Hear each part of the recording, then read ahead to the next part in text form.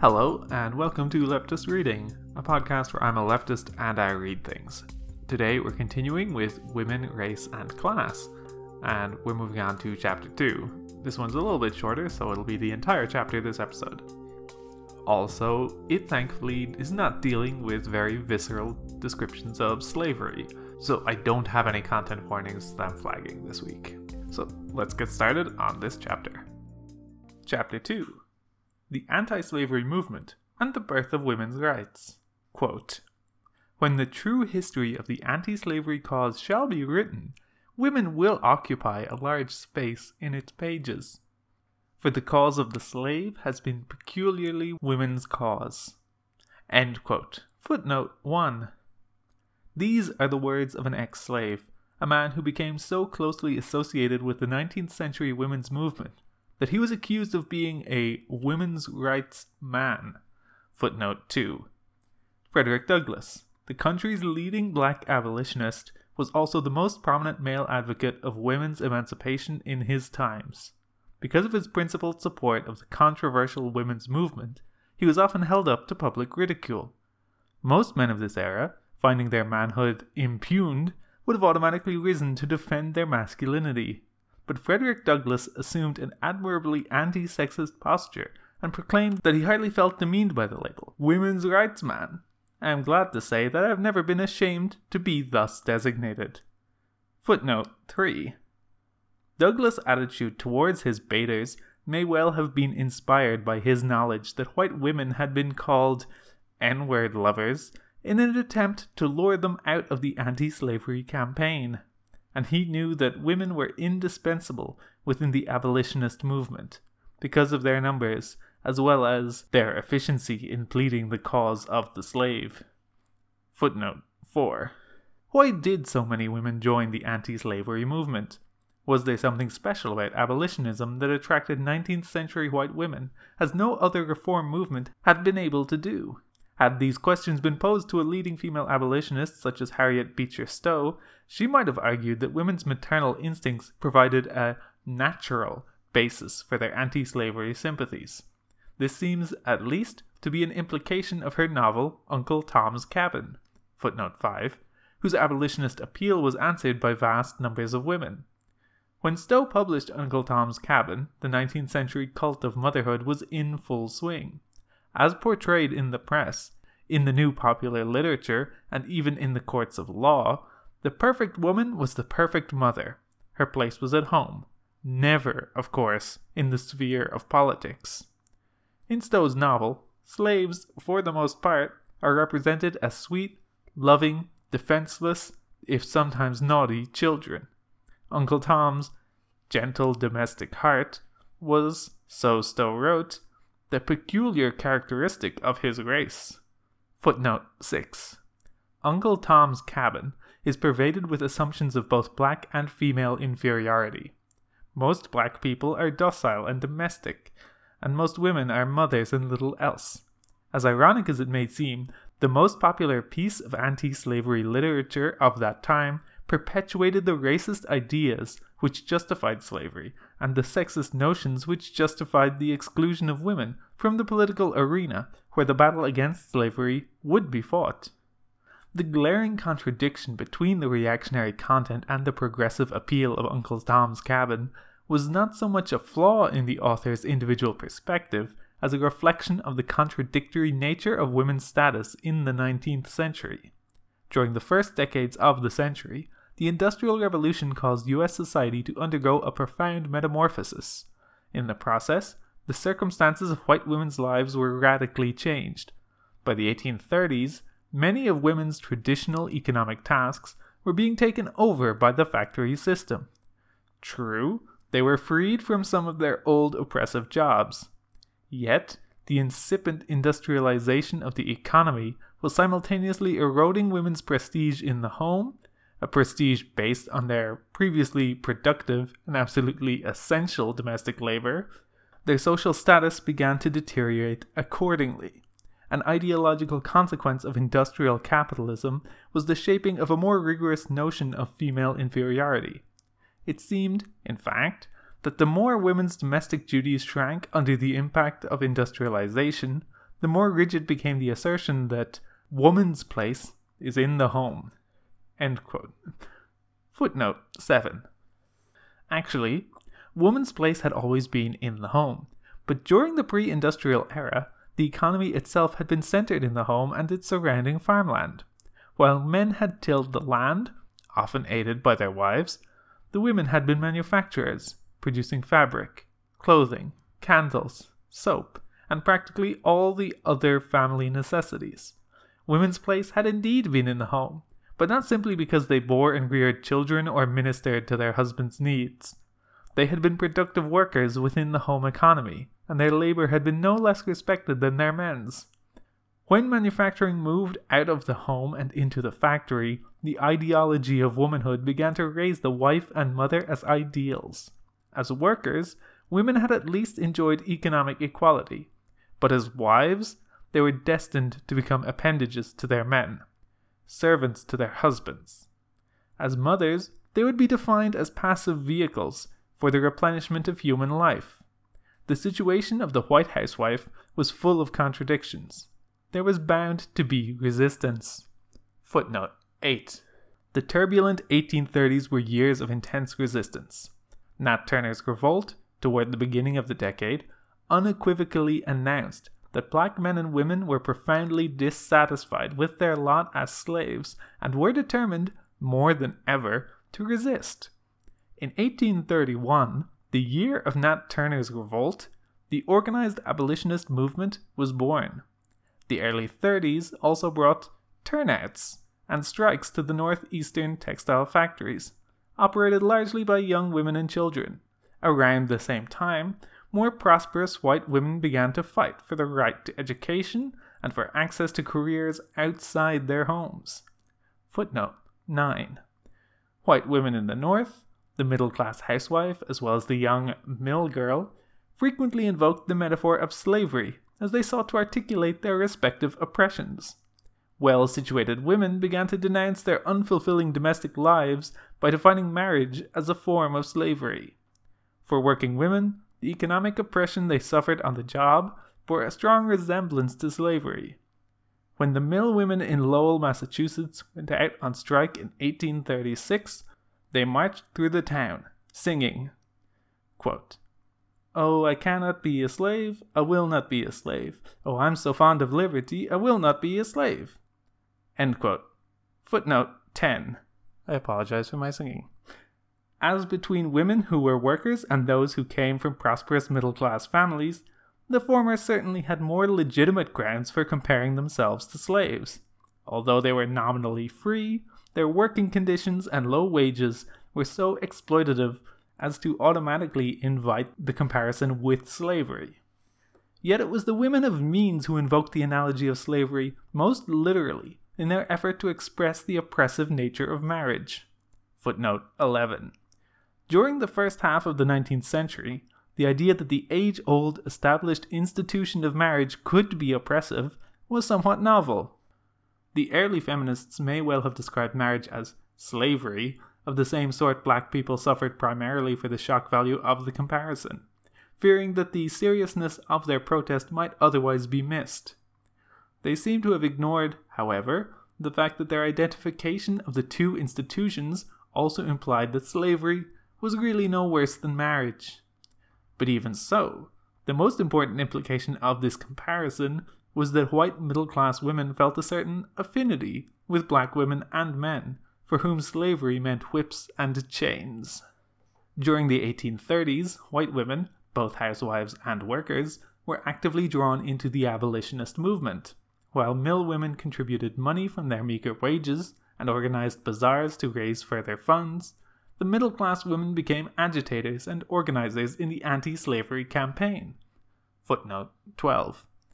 By 1833, when the Philadelphia Female Anti-Slavery Society was born in the wake of the founding convention of the American Anti-Slavery Society, enough white women were manifesting their sympathetic attitudes toward the black people's cause to have established the basis for a bond between the two oppressed groups.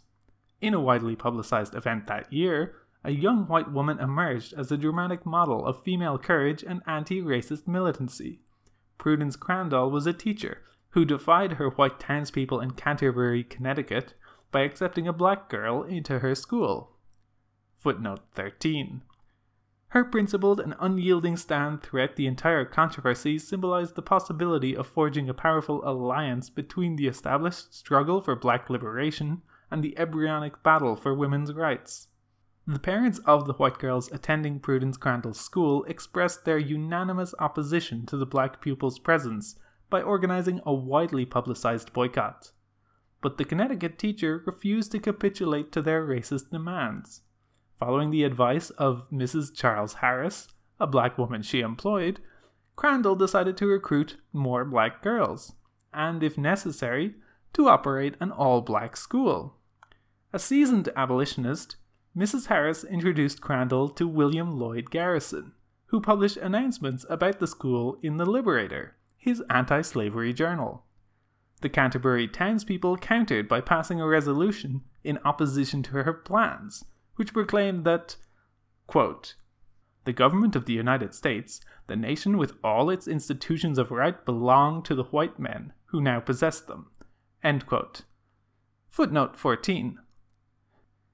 No doubt they did mean white men quite literally, for Prudence Crandall had not only violated their code of racial segregation, she had also defied the traditional attitudes concerning the conduct of a white lady.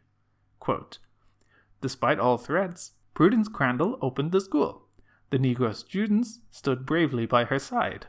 And then followed one of the most heroic and most shameful episodes in American history. The storekeepers refused to sell supplies to Miss Crandall. The village doctor would not attend ailing students. The druggist refused to give medicine. On top of such fierce inhumanity, rowdies smashed the school windows, threw manure in the well, and started several fires in the building. End quote. Footnote 15. Where did this young Quaker woman find her extraordinary strength and her astonishing ability to persevere in a dangerous situation of daily siege? Probably through her bonds with the black people whose cause she so ardently defended. Her school continued to function until Connecticut authorities ordered her arrest. Footnote 16. By the time she was arrested, Prudence Crandall had made such a mark on the epoch that even in apparent defeat, she emerged as a symbol of victory. The Canterbury, Connecticut events of 1833 erupted at the beginning of a new era. Like Nat Turner's revolt, like the birth of Garrison's Liberator, and like the founding of the first national anti-slavery organization. These events announced the advent of an epoch of fierce social struggles. Prudence Crandall's unswerving defense of black people's right to learn was a dramatic example. The Canterbury, Connecticut events of 1833 erupted at the beginning of a new era. Like Nat Turner's revolt, like the birth of Garrison's Liberator, and like the founding of the first national anti-slavery organization, these events announced the advent of an epoch of fierce social struggles. Prudence Crandall's unswerving defense of black people's right to learn was a dramatic example, a more powerful example than ever could have been imagined, for white women who are suffering the birth of pangs of political consciousness. Lucidly and eloquently, her actions spoke of vast possibilities for liberation if white women en masse would join hands with their black sisters. Quote, "Let Southern oppressors tremble, let their Northern apologists tremble, let all the enemies of the persecuted blacks tremble.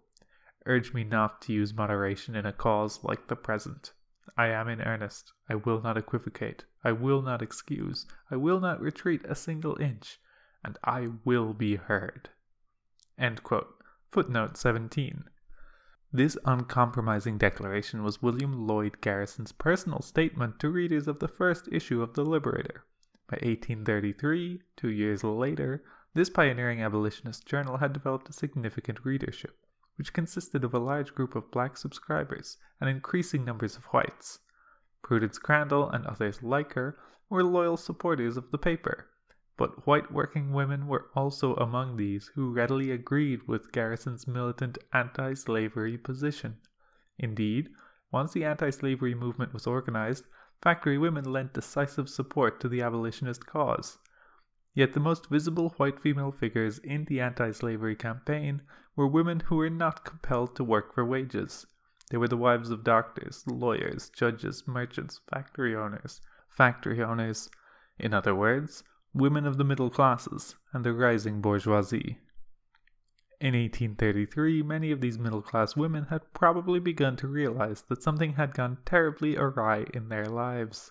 As housewives, in the new era of industrial capitalism, they had lost their economic importance in the home, and their social status as women had suffered a corresponding deterioration.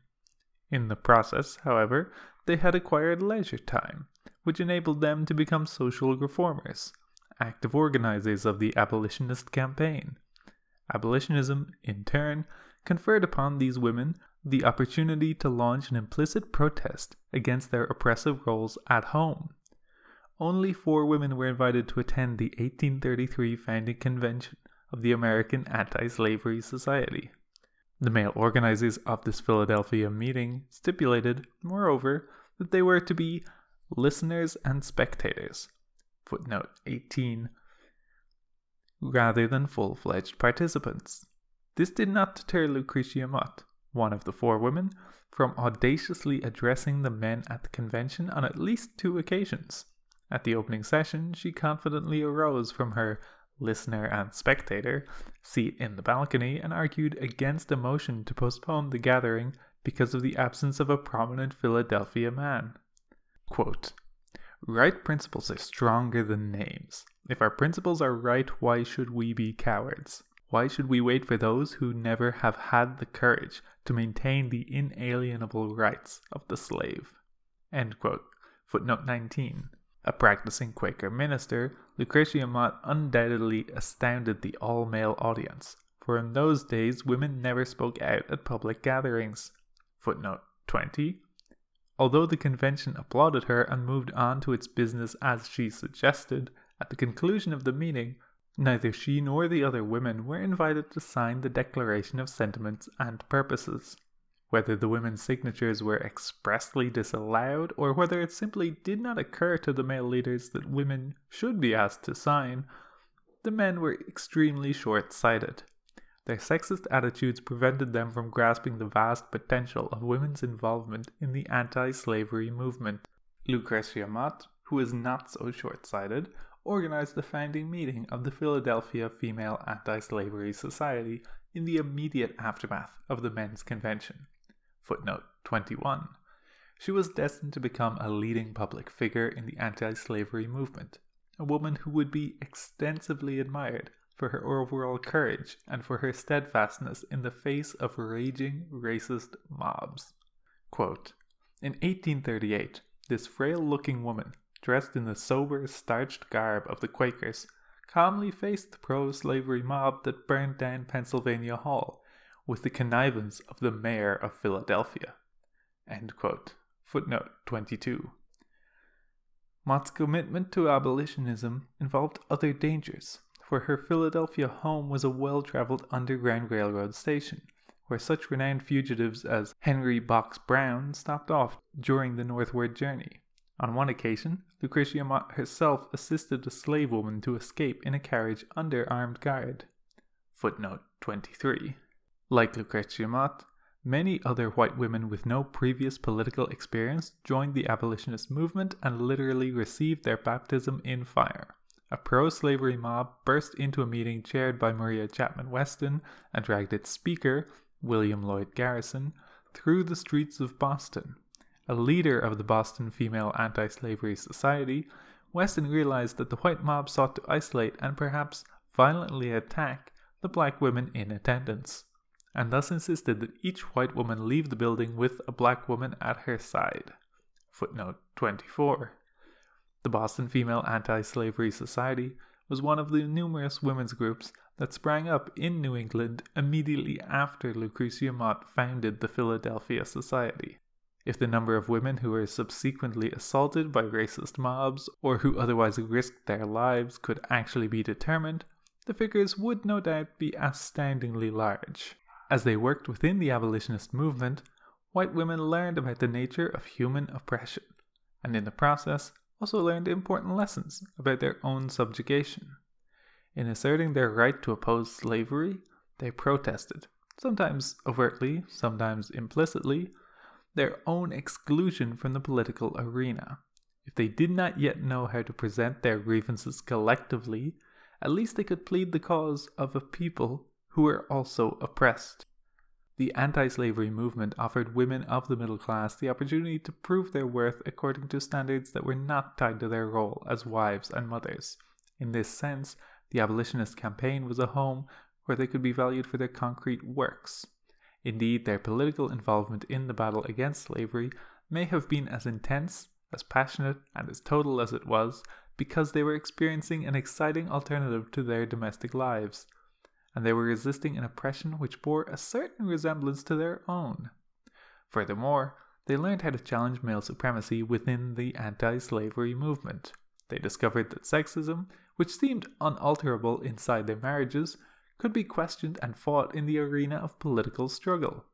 Yes, white women would be called upon to defend fiercely their rights as women in order to fight for the emancipation of black people.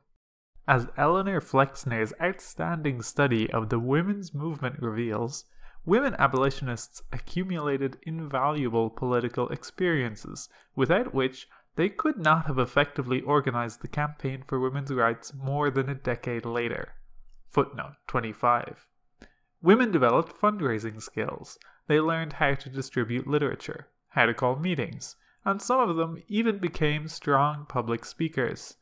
Most important of all, they became efficient in the use of the petition, which would become the central tactical weapon of the women's rights campaign.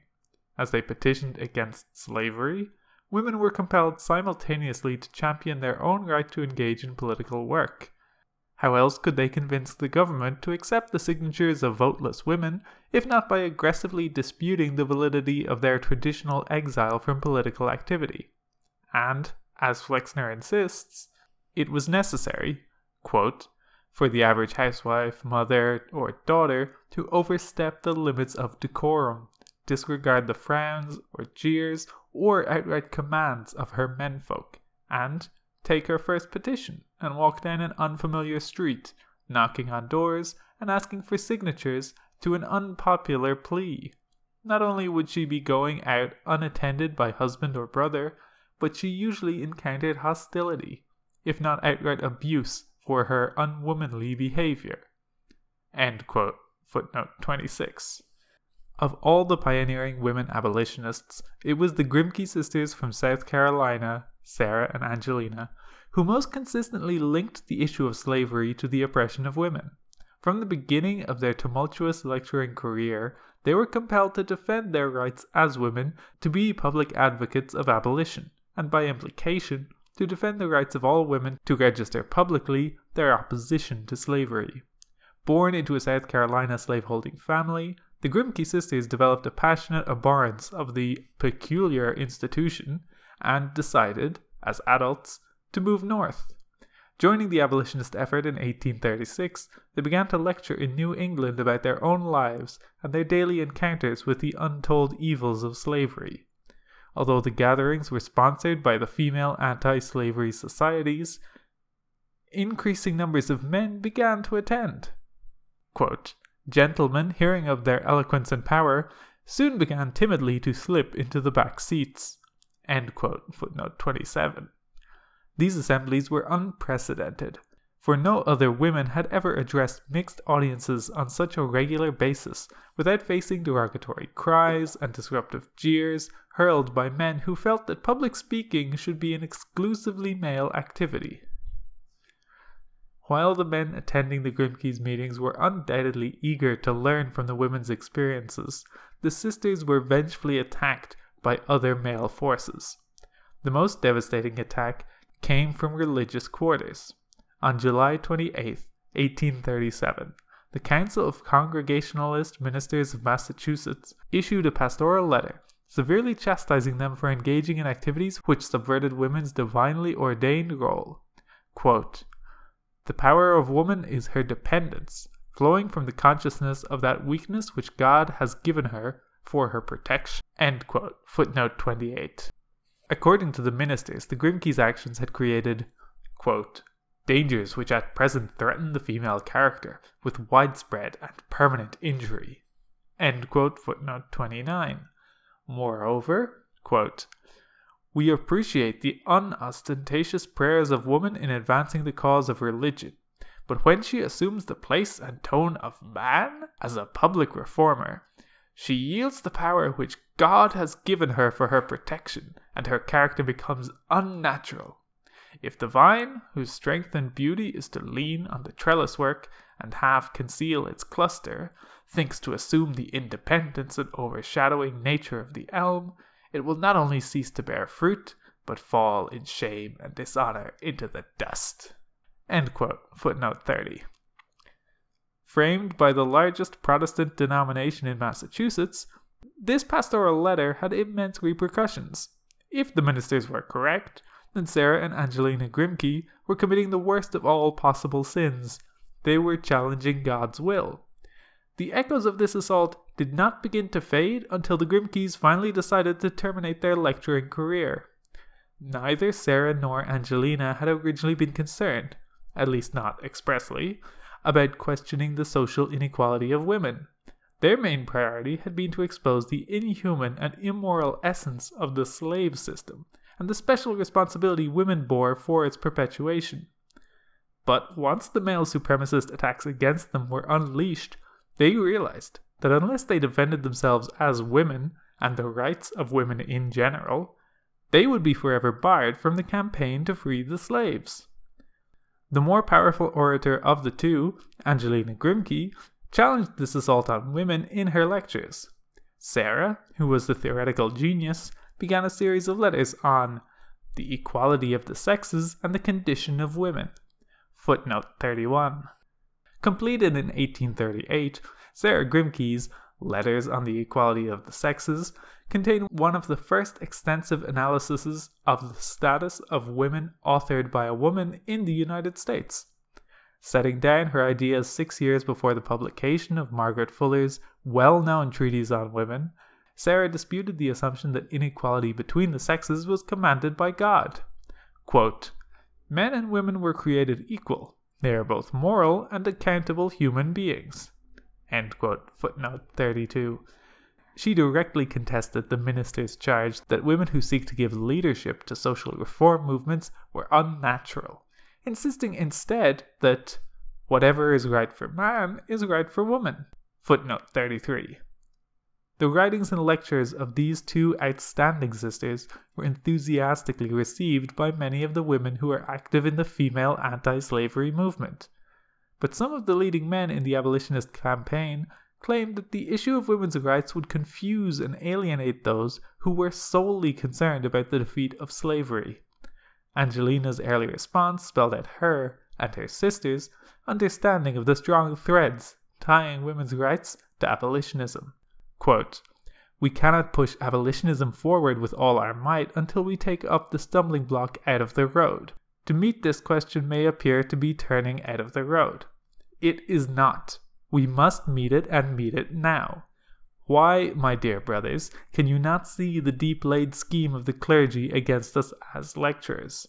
If we surrender the right to speak in public this year, we must surrender the right to petition next year, and the right to write the year after, and so on. What then can woman do for the slave, when she herself is under the feet of man, and shamed into silence? End quote. Footnote 34. An entire decade before white women's mass opposition to the ideology of male supremacy received its organizational expression, the Grimke sisters urged women to resist the destiny of passivity and dependence which society had imposed upon them, in order to take their rightful place in the struggle for justice and human rights. Angelina's 1837 Appeal to the Women of the Nominally Free States forcefully argues this point. Quote, it is related of Bonaparte that one day he rebuked a French lady for busying herself with politics. Sire, replied she, in a country where women are put to death, it is very natural that women should wish to know the reason why.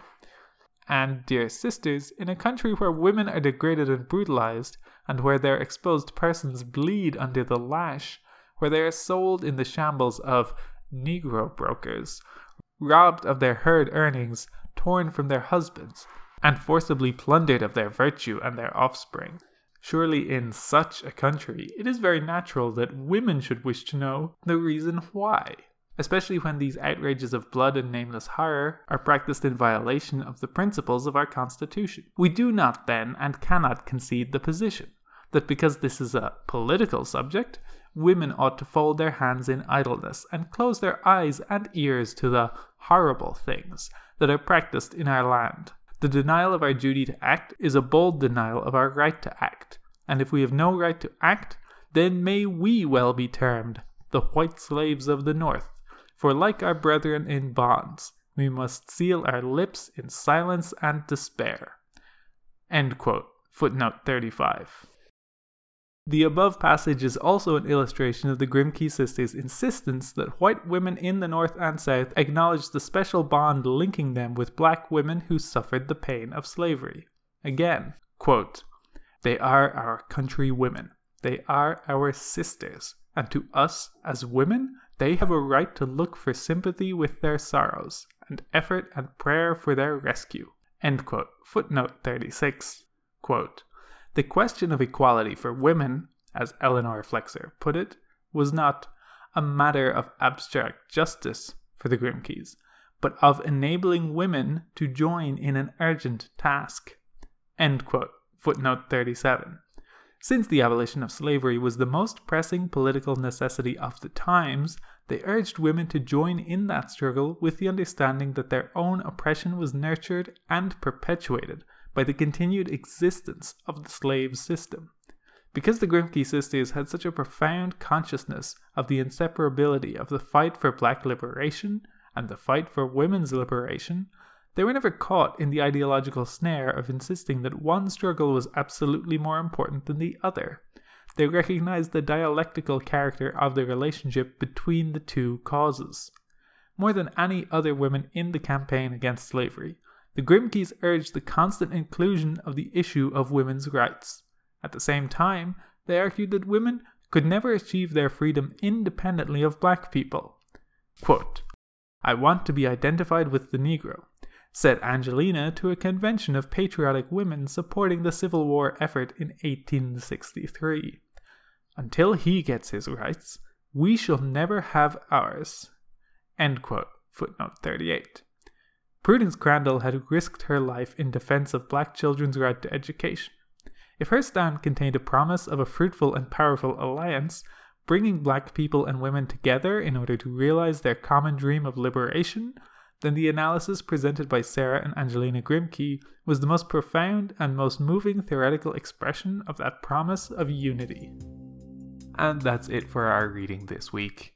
This chapter continues to bear out my idea that this book would deal with intersectionality, both in the kind of positive and negative senses. The positive is very obvious in this chapter in that white women wanting to help another oppressed class take political actions, which simultaneously highlights their need to uplift themselves and serves as a chance for them to practice their own abilities to organize for their own interests down the line.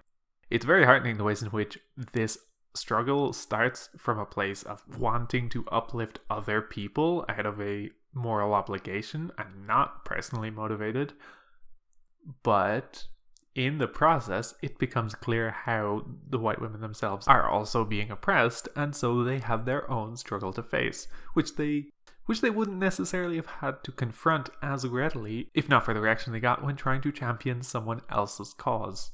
The negative that I was alluding to earlier, I'm expecting the book to come to this later, but one of the issues with intersectionality is understanding other people's struggles. There's a brief mention of it in this chapter, but when white women refer to marriage as slavery, they're really undermining the suffering in slavery. You've heard the previous chapter and the content warnings associated with it, and let me tell you, they're not the same things. Both oppressions, but you cannot make these two things equivalent.